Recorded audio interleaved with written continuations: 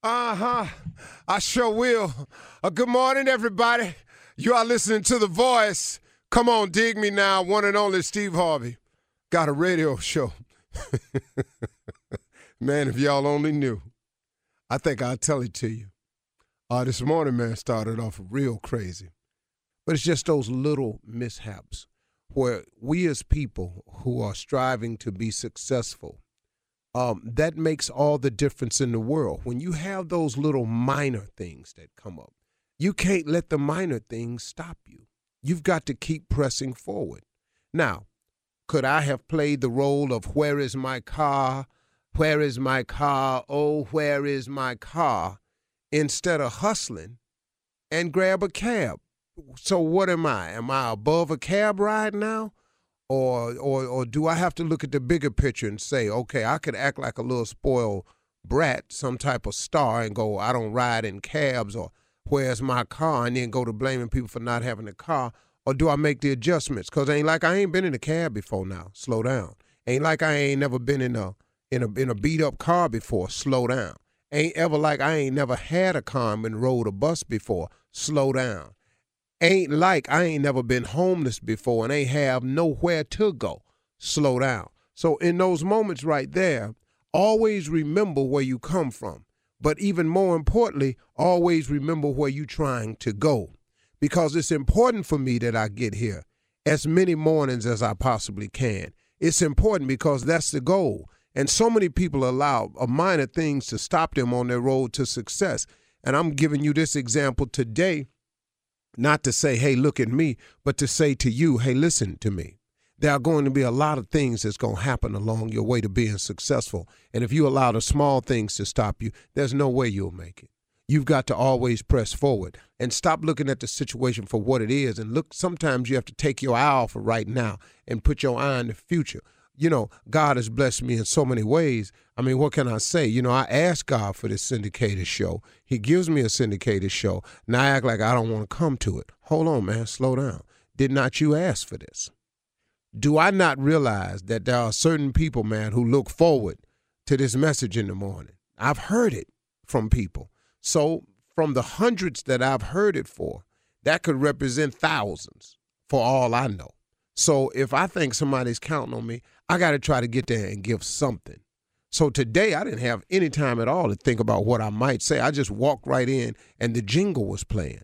And so I decided to just tell you about my day. And maybe you can relate it to something you're going through along the way. Because no matter who you are, you're going to have some moments, man, where things are going to happen. And like I always tell my kids, and I just had this conversation with my little girl, it ain't that things ain't going to happen. It's how you handle what happens that matters. But it don't matter. It's how you handle what happens that's the determining factor on where you get in life and how soon you get there and how long you stay there. There will always be a mishap, something that's going to throw you off. There will always be something, man, that could deter you. There will be something somewhere, man, that will make you doubt it. Now that you know that's going to happen, then let's talk about how you handle what happens, because it's going to happen. So now what do you do as a person when these moments come about in your life? How do you handle them? Oh, woe is me. Oh, I guess it wasn't meant to be. Well, if the Lord wanted me to have this, I'd have that. Do you know how many times you hear people say that? You know, man, it really irks me, man. Stop using God as your excuse. God ain't no excuse. God is a reason. He's a reason why the good happens. He's a reason. He's not an excuse. God don't have no excuses in none of his scriptures or writings. Not that I've read. He just don't make excuses. I would have done this, but, you know, there's a scripture that says the poor shall always be amongst us. Why, that's got to be you. Yeah, he said the poor will always be amongst us because he know everybody ain't going to follow the principles of success. But he also said he came to give you life and give it to you more abundantly. He said that too. But, oh, no, you don't want to hear that because your life kind of tripping out a little bit. So now what you do with it? Now you twist it and you go to that one little scripture that say, well, the poor shall always be amongst us. Well, that's put in there because that's a just in case. See, that's a just in case y'all don't want to follow the scriptures. That's just in case you don't understand that faith without works is dead. That's just in case you have not because you ask not. It's just in case you don't believe and shall not doubt. He got all that in there. But in case you don't want to do that, there is a scripture that tells you what will happen if you don't do it. And here it is. The poor shall always be amongst us. But then you get that when they say, well, I guess that's the Lord's will. Lord's will, really? Really? That's amazing. I just don't believe that about him. I don't believe that God created your life to be a life of misery. I think that we make decisions along the way that cause us to have lives of misery. But I really just don't believe that God created you for that. I've heard Nelson Mandela speak. And, you got to go, wow, all those years in prison, man. What was it about? When you hear him speak, you understand what it was about. He said he always knew he would be free one day. Now, what he said he never knew was, he said he never knew that he would be the president of that country. Oh, my goodness. What a long way around.